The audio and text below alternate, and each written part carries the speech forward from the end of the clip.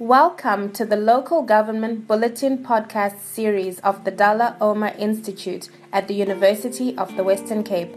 Here you can listen to short articles on local government law and policy. We aim to assist practitioners and deepen debate on local governance and service delivery. We hope you enjoy this podcast. As of today, the number of cases reported from sub-Saharan Africa is 233 cases and 4 deaths. And it's actually, in terms of confirmed cases, it's the lowest region. But as Mike said, we cannot take this number as, the amount of, or the number of cases we have in Africa. Probably we have undetected cases or unreported cases. But in addition to that, even if we take these 233 cases are true, we have to prepare for the worst.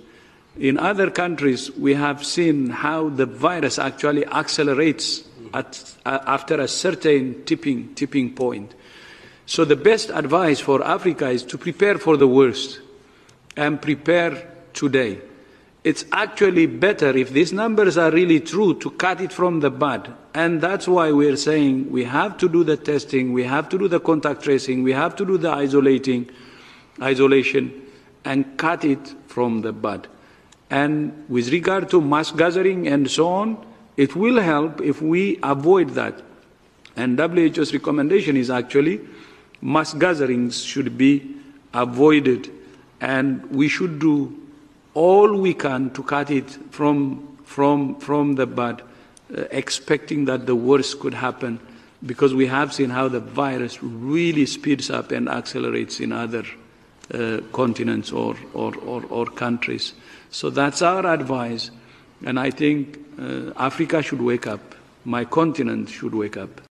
African School on Decentralization, the Impact of COVID-19 on Decentralization in Africa by Curtly Stevens. On the 28th of August 2020, the African School on Decentralization brought together 19 out of 25 participants selected for the school virtually to discuss the impact of COVID-19 on decentralization with respect to Africa. The webinar aimed to provide participants, funding partners and lecturers with an opportunity to formally introduce themselves. Perhaps more importantly, the webinar served as a platform for knowledge sharing on how African countries, particularly decentralized states such as South Africa, Kenya and Ethiopia, have been impacted and responded to the COVID-19 pandemic. In his opening address, Professor Nico Stapler, SACHI Chair in Multi-Level Government Law and Policy and Development, set the scene by sharing Africa's COVID-19 statistical report, dated 27th of August 2020.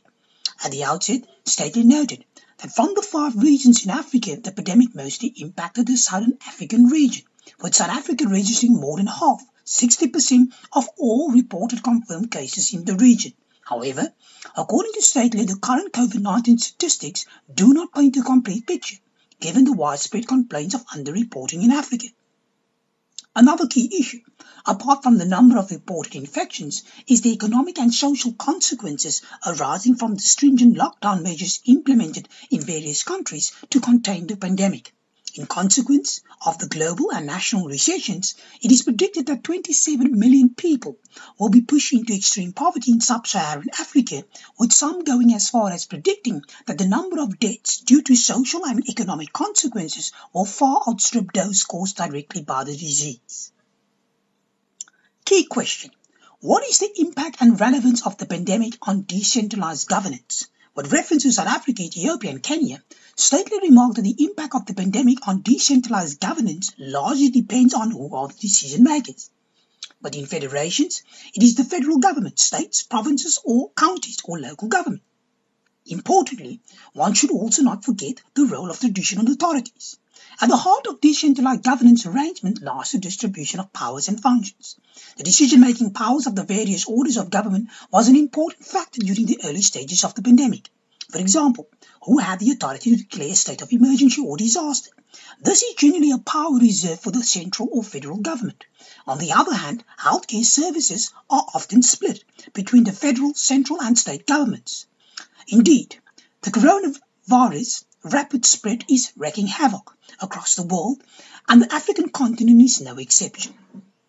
Globally, as of 6 September 2020, there have been over 26 million confirmed COVID-19 cases, including over 800,000 deaths reported to the World Health Organization. Of the global cases, Africa as of 6 September reported over 1 million confirmed COVID-19 cases, of which over 800,000 are deemed recovered. Sadly, over 22,000 cumulative COVID-19 deaths were reported in Africa as of that date. Several African countries, in particular South Africa, Ethiopia and Kenya, have adopted measures to slow down and control the spread of the disease. Some of these measures include lockdowns and the closure of borders. Let us briefly explore in more detail South Africa, Ethiopia and Kenya's responses to the pandemic as case studies. South Africa. With over 600,000 confirmed COVID-19 cases and over 15,000 deaths as at 7 September 2020, South Africa has the highest number of reported cases in Africa.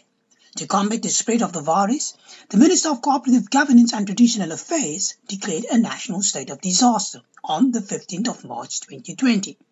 The declaration of disaster and subsequent lockdown, announced by the President on the 26th of March 2020, had a major disruptive effect on the functioning of South Africa's multi-level government system. The South African Constitution establishes a three-sphere system of government, national, provincial and local, of which all the three spheres of government are guaranteed certain key roles and functions as provided in the Constitution.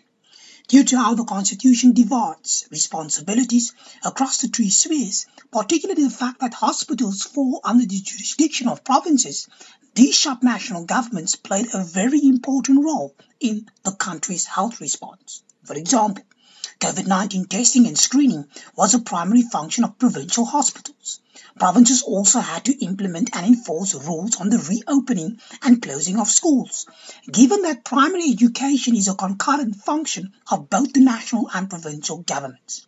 In general, however, South Africa's COVID-19 response was centrally coordinated through the establishment of the National Coronavirus Command Council, NCC, a national disaster advisory body. Essentially, at some point, the NCC became so important that people started to question its legal and constitutional status. Generally, South Africa's response has been coordinated and informed by the COVID-19 risk-adjusted strategy. In principle, this strategy made provision for different alert levels and lockdown restrictions. Although there have been calls for government to follow a differentiated approach, the strategy has not been implemented in a differentiated manner. For example, during the webinar, Jaap de Visser from the Dalla Omar Institute used the infamous alcohol ban as a case in point to illustrate that while the alcohol ban was imposed throughout the country, it had a devastating impact on the Western Cape wine exporting industry in particular. At the local government level, the existing functions of municipalities such as water and sanitation, law enforcement, and the regulation of trade undertook a different dimension. For example, traffic officers had to enforce the lockdown. Municipalities had to provide emergency water responses where people did not have access to water. Municipalities were also assigned new functions, such as providing emergency food relief. Notably, 3 of the country's largest cities that were at the epicenter of the coronavirus outbreak, City of Cape Town, Johannesburg and Ekurhuleni metropolitan municipalities, also appeared before Parliament to share their COVID-19 recovery plans. Presently, the most spoken about issue at the local government level is the economic ruin caused by the pandemic. For example, it is reported that the city of Tshwane lost approximately 1.2 billion in uncollected revenue. Certainly, the lockdown and its impact on the formal and informal economy will likely result in 34% of households exiting the middle class to vulnerability. Consequently, the rise in the number of unemployment figures, over 3 million jobs lost, has increased the demand for basic services to be expanded for free. This in turn has reduced the ability of municipalities to collect and increase taxes and fees for services. The national government has set aside 21 billion relief funding for municipalities, which arguably is not enough. On the way forward, the FISA recommended government to revise the intergovernmental fiscal framework and call upon municipalities to be more innovative. Ethiopia. On the 13th of March 2020, Ethiopia reported its first confirmed COVID-19 case. Since then, the number of confirmed COVID-19 cases rapidly escalated to over 57,000 confirmed cases with over 800 deaths as at 7 September 2020. The daily infection rate is reported at 1,000 a day despite the lack of tests being conducted due to a shortage of testing kits. Of the non-regional states, the state of Addis Ababa is at the epicenter of the epidemic, accounting for 70% of the total cases. With regards to the federal arrangement in Ethiopia, Zamalek Ayele from the Center of Federalism and Governance Studies highlighted that both the federal and states government played a role in dealing with the COVID-19 pandemic. The health function is envisaged as a concurrency competence by the Ethiopian constitution, meaning both the federal and states can pass health policies and legislation. The two levels of government also exercise concurrently the power to declare a state of emergency. On the other hand, the authority to close borders as a means to slow down the spread of the virus is a power vested in the federal government. The federal government has adopted various measures to combat the epidemic. These include conducting screening, temperature checks at airports, the closure of borders and schools, and the placing of persons suspected with the virus under mandatory quarantine, among others. Ayele noted that states were very slow in their response to the pandemic owing to the centralized tendencies of the federal government in the past. Generally speaking, states over the years developed a tendency to wait on the federal government to do something. However, the North Regional State of Tigray declared its own state of emergency despite the federal state of emergency. Economically, the COVID-19 pandemic, according to the World Bank and United Nations, has caused the Ethiopian economy to contract by 4% with more than 330,000 jobs lost. The pandemic has also forced the country to postpone its sixth national election. This led scholars debating whether the federal government could postpone the election, and if so, who is going to govern the country until the next election. The matter was taken to the House of Federations, a body charged with interpreting the Constitution, where it was found that the election could be postponed indefinitely, enabling the current parliament to govern the country until the next election. Significantly, the Tigray region is still planning on going ahead with its regional elections, despite the House of Federations' decision. The absence of intergovernmental forums was another challenge factor that made cooperation between the federal and regional governments difficult. In this regard, Ayele called on the Ethiopian government to establish IGR structures and an independent body charged with settling constitutional disputes. Let's turn to Kenya.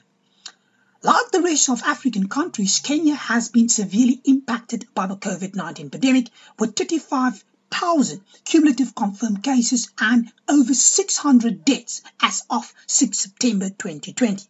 As from 15 March 2020, the Kenyan government took drastic measures to limit movement and economic activities, which as expected impacted negatively on the country's population. The Kenyan Constitution of 2010 introduced a devolved system of governance comprising the central government and 47 county governments. From a functional point of view, Mutuga Kango, who is a lecturer at the Mo University and alumnus of the Dalla Omar Institute, noted that since COVID-19 is a health disaster, an intergovernmental response is necessary. During the early stages of the pandemic, the summit and IGR structure convened several meetings to allow the president to discuss COVID-19 related issues with the governors of the counties. Unfortunately, this was not the case before the pandemic. Thus, calls have been made for the two levels of government to continue with this current practice. Another key lesson emerging from Kenya is that of the threat of centralization given limited capacity of county governments to deliver healthcare services. Similar to South Africa, the issue of financing devolution is a very hot topic in Kenya. In fact, the Kenyan Senate had to adjourn 9 times after it failed to adopt the revenue allocation formula. More disputes regarding finances are thus predicted given the limited availability of resources at both levels of government. The role of government in the post-COVID-19 era. So far, the management of the pandemic in South Africa, Ethiopia and Kenya has mainly followed a top-down approach. This may have been appropriate in the initial period of curtailing the spread of the virus. However, a more differentiated approach is now required to deal with the deadly social and economic aftermath of the restrictions, and provinces and municipalities should play a pivotal role in this regard. Phumla Hlati, doctoral researcher at the Dullah Omar Institute, gave a presentation titled The Role of South African Local Government in Post-COVID-19 Economic Recovery, which set out the considerations for local economic development.